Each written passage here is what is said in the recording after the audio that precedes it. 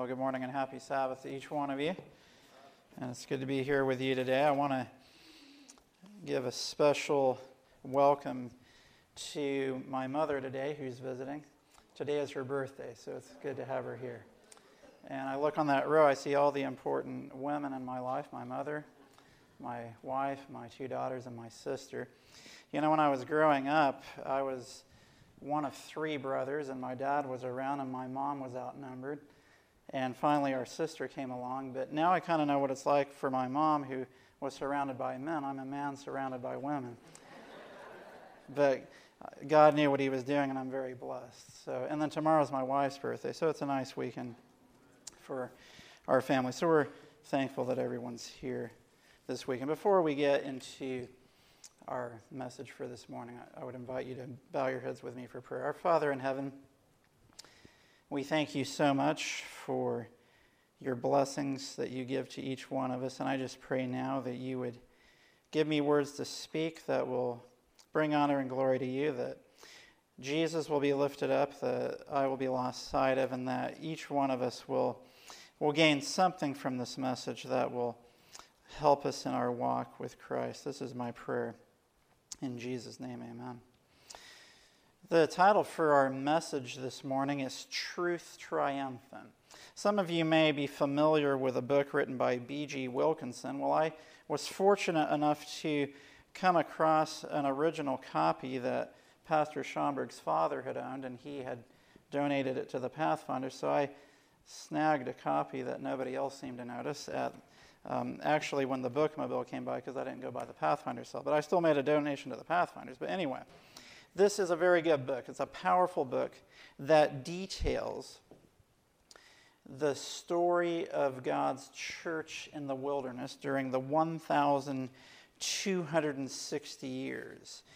Revelation chapter 12, which we read part of that for our scripture reading this morning, details much of the history in an overview description of the struggles that God's faithful people went through during the 1,260 years. And through it all, truth was triumphant as God's faithful saints who loved Jesus so much were willing to stand for truth even at the risk of their lives. In Great Controversy, page 441, we read, "Under the fiercest persecution, these witnesses for Jesus kept their faith unsullied. Though deprived of every comfort, shut away from the light of the sun, making their home in the dark but friendly bosom of the earth, they uttered no complaint. With words of faith, patience, and hope, they encouraged one another to endure privation and distress.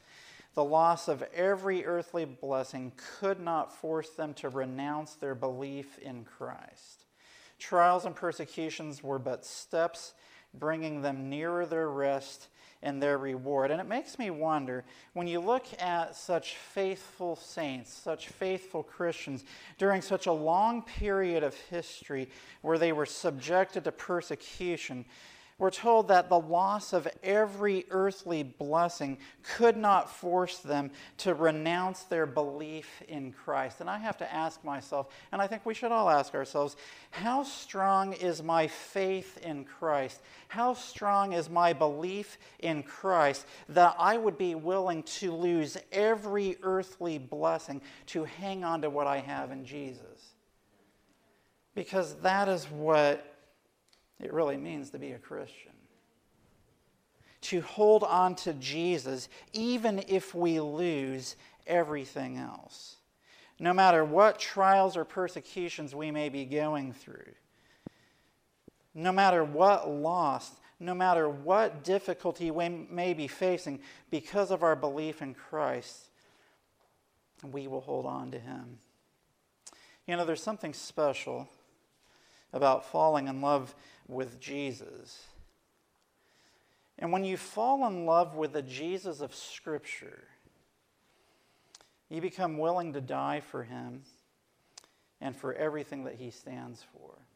You know, there's a lot of different ideas that are out there in the world about who Jesus is, and sometimes as Christians we don't even always represent Christ as well as we could to the world. But one thing that we know for sure is that Jesus died for us. Jesus loved us. Jesus is our Savior. And Jesus says of himself in John 14, verse 6, I am the way, the truth, and the life. No man cometh unto the Father but by me. When we learn to fall in love with the Jesus of Scripture, we find in Jesus a way of life. A way of living, the way that Jesus lived here on this earth. And we see in Jesus the truth. And when we see that Jesus is the truth, we understand that because Jesus also describes himself as the Word of God, we understand that everything that the Bible says, every truth that the Bible describes, gives us a better comprehension of who Jesus is. When we fall in love with Jesus, who is the way, the truth, and the life, who is our Savior and Redeemer, we will be willing to forego every earthly blessing as we hang on to our Savior, the Jesus of Scripture. In fact, Jesus says, not only am I the way, the truth, and the life, Jesus says in John chapter 16, verse 13, and I invite you to turn there. In John chapter 16, in verse 13, Jesus is speaking of the Holy Spirit. And Jesus says of the Holy Spirit, howbeit when he, the Spirit of truth, is come, he will guide you into all truth. For he will not speak of himself, but whatsoever he shall hear, that shall he speak, and he will show you things to come.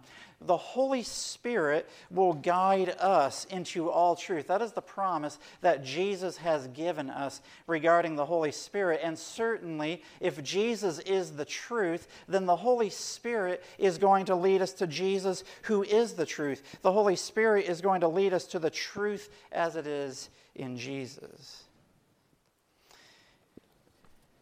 And just a few verses earlier, Jesus says, the Holy Spirit, when he has come, he will reprove or convince the world of sin and of righteousness and of judgment. Of sin because they believe not on me, of righteousness because I go to my Father and you see me no more, of judgment because the prince of this world is judged. So as we fall in love with the Jesus of Scripture and as the Holy Spirit comes into our lives, we find that the Holy Spirit will guide us into all truth. And we will find that as we follow the leading of the Holy Spirit, we will find that truth is not relative, that truth in Scripture is plainly understood.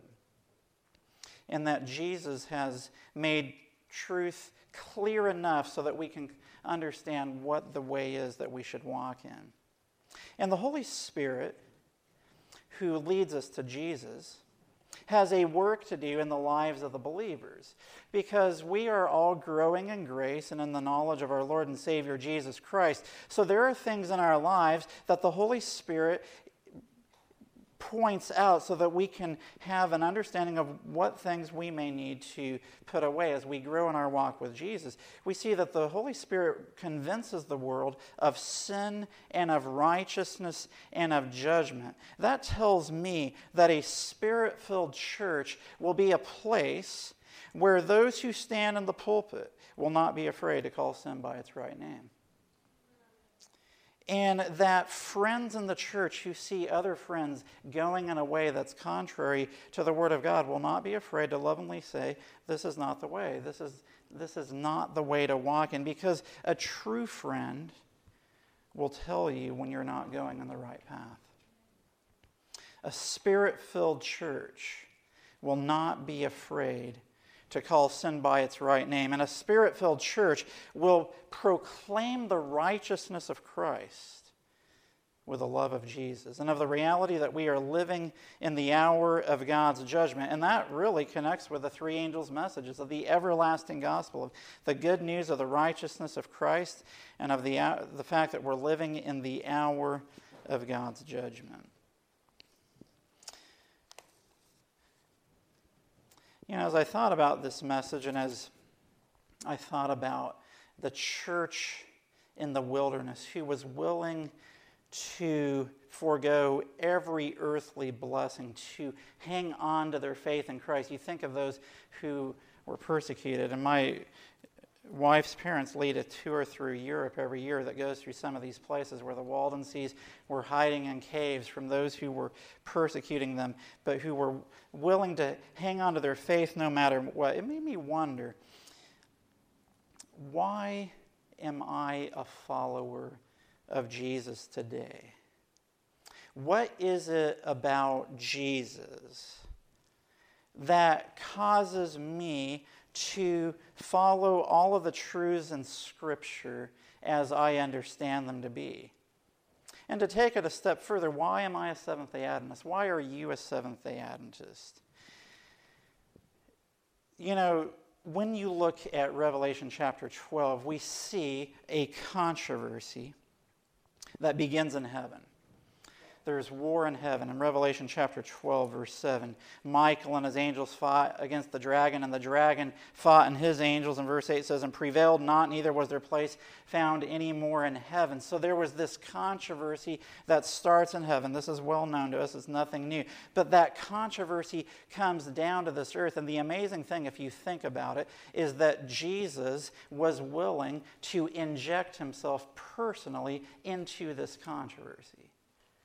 He came as a human being, and that's what Revelation 12 starts talking about. This woman clothed with the sun, and the moon the moon under her feet, and upon her head a crown of 12 stars. And Christ is the child that the woman is travailing in birth and is pained to be delivered of. Christ is that child. Now, most people in their right mind try to stay away from controversy, and Christ, if he didn't love us so much, would have stayed up in heaven and would not have bothered to inject himself into the controversy that he knew he would be injected into by coming to this earth, because Scripture makes it very clear that from the very moment that Christ was born, the dragon or the devil and Satan tried to destroy him.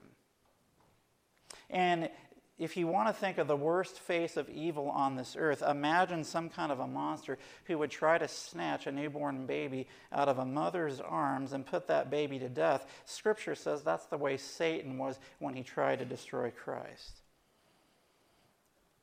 But Christ and his Father loved the world so much that Christ came to this earth and was delivered and was a conqueror and was caught up to God and to his throne. And then we see, starting in verse 6, the woman fled into the wilderness, where she hath a place prepared of God, that they should feed her there 1,260 days. This is the 1,260 years during the great controversy, where the woman, which represents God's church, flees into the wilderness, and through that period of time, the truth of God is preserved by faithful saints who love Jesus so much that rather than compromising the truth of God's word, they were willing to, if necessary, die for their faith.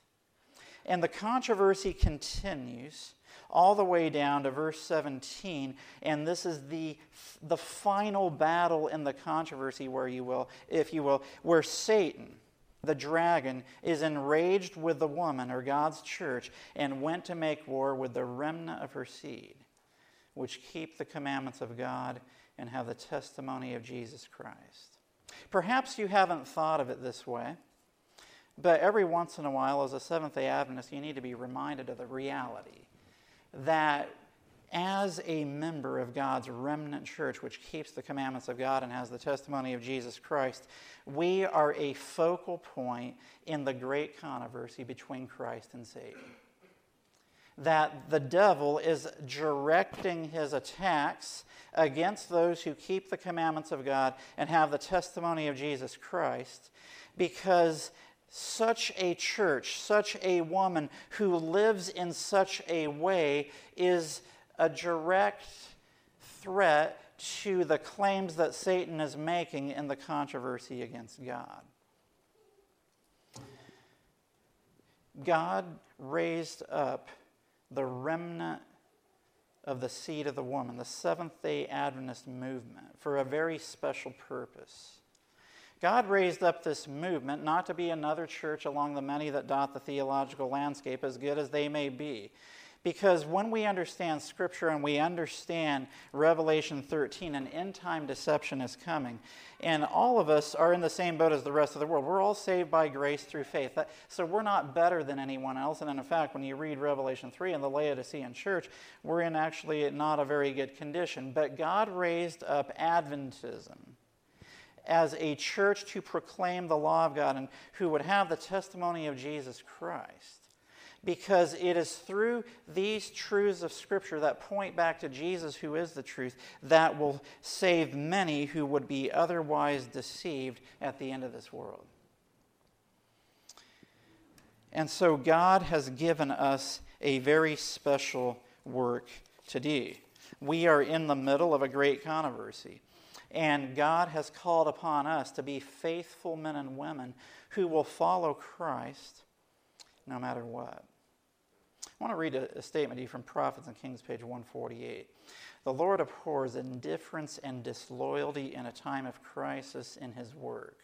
The whole universe is watching with inexpressible interest the closing scenes of the great controversy between good and evil. Sometimes it's helpful to remember that the universe is watching what happens here on this earth. Continuing, the people of God are nearing the borders of the eternal world. What can be of more importance to them than that they be loyal to the God of heaven? All through the ages, God has had moral heroes, and he has them now, those who, like Joseph and Elijah and Daniel, are not ashamed to acknowledge themselves his peculiar people. Now, you think about these three examples. Joseph, of course, was approached by the wife of Potiphar, and to all human appearances, he could have gotten away with what she was proposing that they do, but he knew that God was watching, and he loved God so much that he was not afraid to stand for what was right. And Elijah was called by God as a prophet of God to proclaim a message that was unpopular when all of Israel was worshiping Baal. On Mount Carmel, he says, "How long halt ye between two opinions? If the Lord be God, worship him. But if Baal, then follow him." And of course, Daniel and his three friends who could have figured that they could have eaten the king's food and meat and could have asked for forgiveness later. Daniel's three friends could have bowed down to the image and figured God would have forgiven them later, but we wouldn't be talking about them now if they had lived such a way.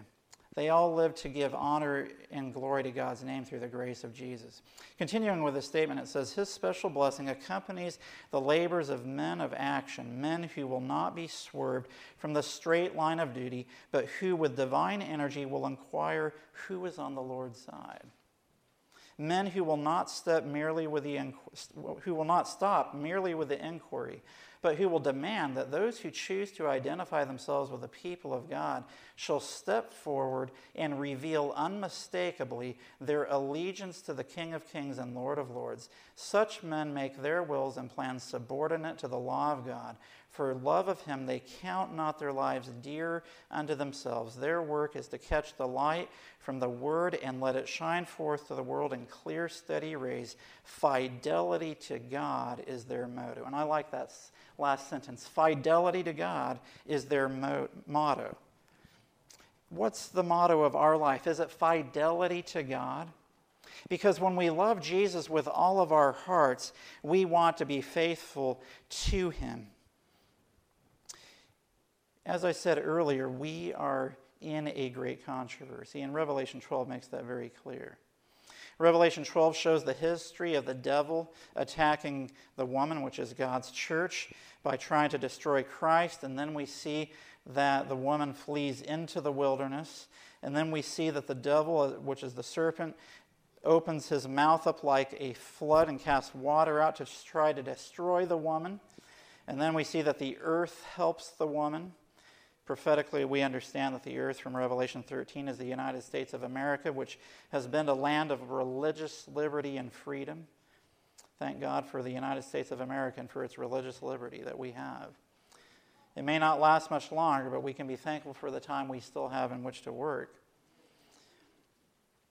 And we see that the final contest comes down to Satan attacking God's church, and it has two key identifying characteristics. It keeps the commandments of God, which includes the seventh-day Sabbath, and it has the testimony of Jesus Christ, which Revelation 19:10 identifies as the spirit of prophecy, and Revelation chapter 22, somewhere through verses 4 and 7, make that very clear. That's the prophetic gift. These are the two identifying characteristics that Satan hates most, because the law of God is a transcript of the character of God. And every aspect of the Ten Commandments is holy, just, and good, as Romans 7, verses 9 through 14 identify. And so anything that identifies with the holiness and the justness of God enrages Satan. And the testimony of Jesus as the spirit of prophecy is God's special gift that he has given to his end-time remnant church, which, as Scripture says here, is the testimony of Jesus. It's interesting that this final controversy in many ways comes down to these two identifying characteristics, because having grown up in the church and having been to many different places, I have often found that the two elements of Adventism that are least favored or appreciated are obedience and the testimony of Jesus. But these are the identifying characteristics that show that our heart is on the Lord's side, that we have given our lives fully to Jesus. As John 14:15 says, "If you love me, keep my commandments." Sometimes we think that despite what the Bible says, we know better. Now, I have a story about this that I find to be quite interesting, and this is about my two little daughters, Sarah-Lynn and Annika. It was actually just yesterday at lunch that we had a little discussion about the fastest way to Pulaski from our house. Now, I've very much appreciated the new bypass that has come in from the west side of town. So I actually go out the back way and take that over to Pulaski because I work there every Wednesday. And I have found that it saves me about 2 minutes, which that's not a lot, but when you are running late to work, 2 minutes helps a little bit. So Sarah-Lynn and Annika prefer to go through town and take Weekly Creek over to Springer and then take Old 64 past Brass Lantern all the way to the bypass. And we try to explain to them it might be shorter distance-wise, but it's longer time-wise. No, it's not. No, it's not. And they would not let it go. I mean, it went on for 15 minutes. And finally we said, you know what? We're off. It's Friday afternoon. Let's just do an experiment. Just for fun, because I find these kind of things to be fun to do. So Joelle and Sarah-Lynn drove in one car, and myself and Annika drove in the other car. I took the bypass, and they took Weekly Creek and Springer. And sure enough, I got there first. 2 minutes and 26 seconds early. Yes, I was counting. So my daughters were very disappointed. The funny thing is, Sarah-Lynn said, well, when I'm old enough to drive a car, I'm still going to take Weekly Creek.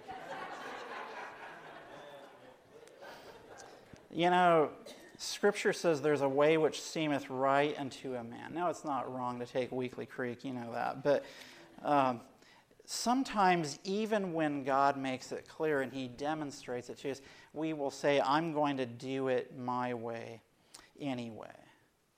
And God has, in his great mercy to each one of us, come down to this earth through Jesus, his Son, and died for each one of us so that we can have a way of salvation. And he has given us an example that we can follow him. And when we look at the lives of the faithful moral heroes, as we read about earlier, who lived throughout history, when they came to key decision points in their lives, they realized that the honor of God's name was at stake in the decisions that they were making. And rather than asking, can I get away with this and still get into heaven, they were asking, will this honor God's name? Now, we understand that God is merciful, God is loving, and God is forgiving. And if we make mistakes, he is faithful and just to forgive us and to cleanse us. We understand that and we promote that, and the grace of God, none of us would be here without his grace. But all I'm saying is that God is looking for men and women today, moral heroes as of days gone by, who will be asking the question, not will I be able to get away with this and still get into the kingdom, but rather, will this honor God's name by the decision that I am making? I want to read a statement to you from Great Controversy 489. If those who hide and excuse their faults could see how Satan exults over them, how he taunts Christ and holy angels with their chorus, they would make haste to confess their sins and to put them away. Through defects in the character, Satan works to gain control of the whole mind, and he knows that if these defects are cherished, he will succeed. Now listen to this. Therefore, he is constantly seeking to deceive the followers of Christ with his fatal sophistry that it is impossible for them to overcome. But Jesus pleads on their behalf, his wounded hands, his bruised body, and he declares to all who would follow him, my grace is sufficient for thee. And Jesus even says to the Laodicean church, to him that overcomes, will I grant to sit with me in my throne, even as I also overcame. Don't let the devil deceive you into thinking that the way you're living your life is the way it has to always be. Jesus has something far better for each one of us.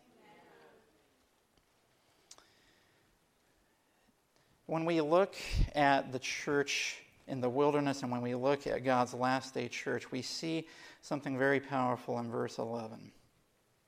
Verse 11 of Revelation chapter 12 says, and they overcame him by the blood of the Lamb and by the word of their testimony, and they loved not their lives unto the death. So there will be a group of people. There was a group of people during the Church of the Wilderness, and there is going to be a group of people living at the end of earth's history who overcome the devil by the blood of the Lamb and by the word of their testimony. So not only does the blood of the Lamb bring forgiveness for the sins of our past, which is absolutely necessary for us to enter into the gates of heaven, but through the blood of the Lamb, that empowers us to live lives that produce a testimony that is a contradiction to the claims of Satan that we cannot keep the commandments of God. By keeping our eyes on Jesus, we can overcome by the grace of God. A couple more statements and then we'll be done here. This is from Child Guidance, page 430. Human reasoning has ever sought to evade or set aside the simple, direct instructions of the Word of God. In every age, a majority of the professed followers of Christ have disregarded those precepts which enjoin self-denial and humility, which require modesty and simplicity of conversation, deportment, and apparel. The result has ever been the same. Departure from the teachings of the gospel leads to the adoption of the fashions, customs, and principles of the world. Vital godliness gives place to a dead formalism.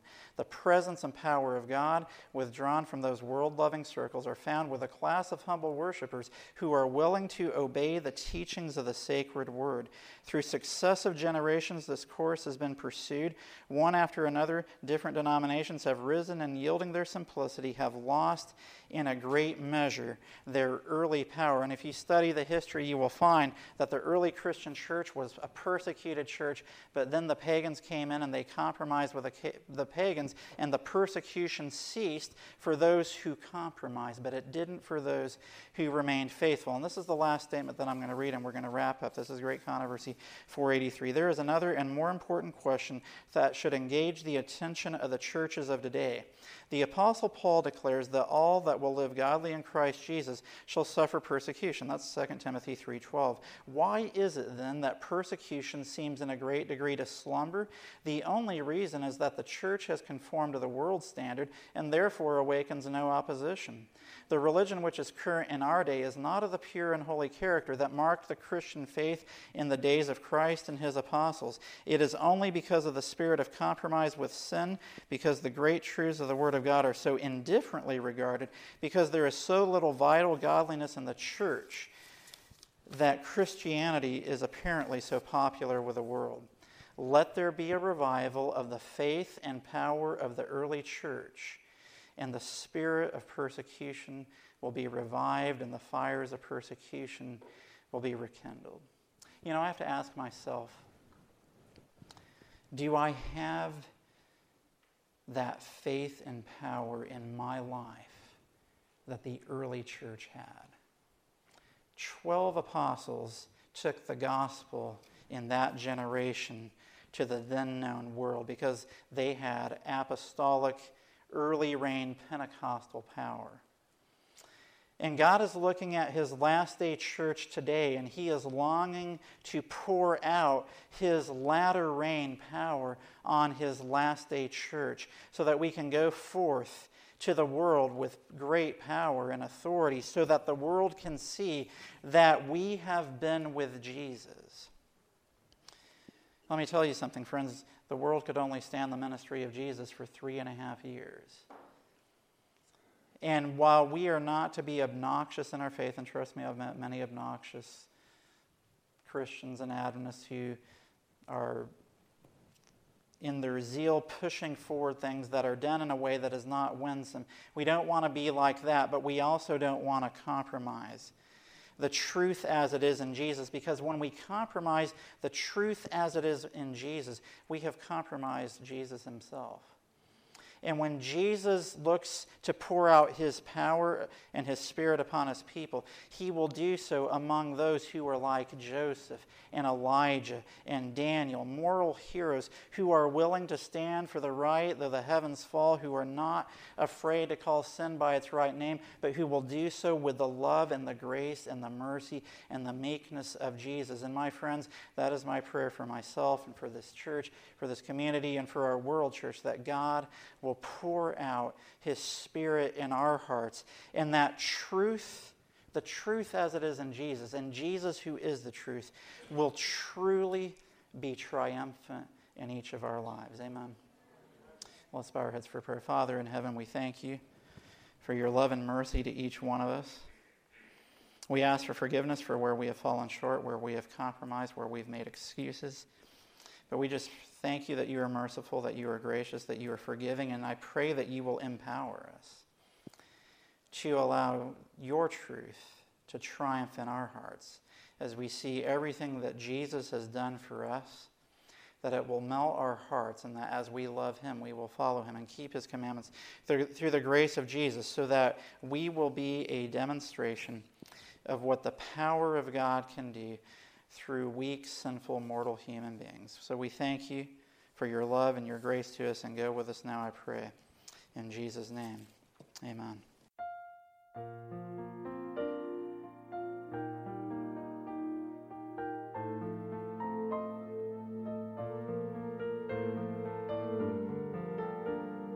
This media was brought to you by Audioverse, a website dedicated to spreading God's Word through free sermon audio and much more. If you would like to know more about Audioverse, or if you would like to listen to more sermons, please visit www.audioverse.org.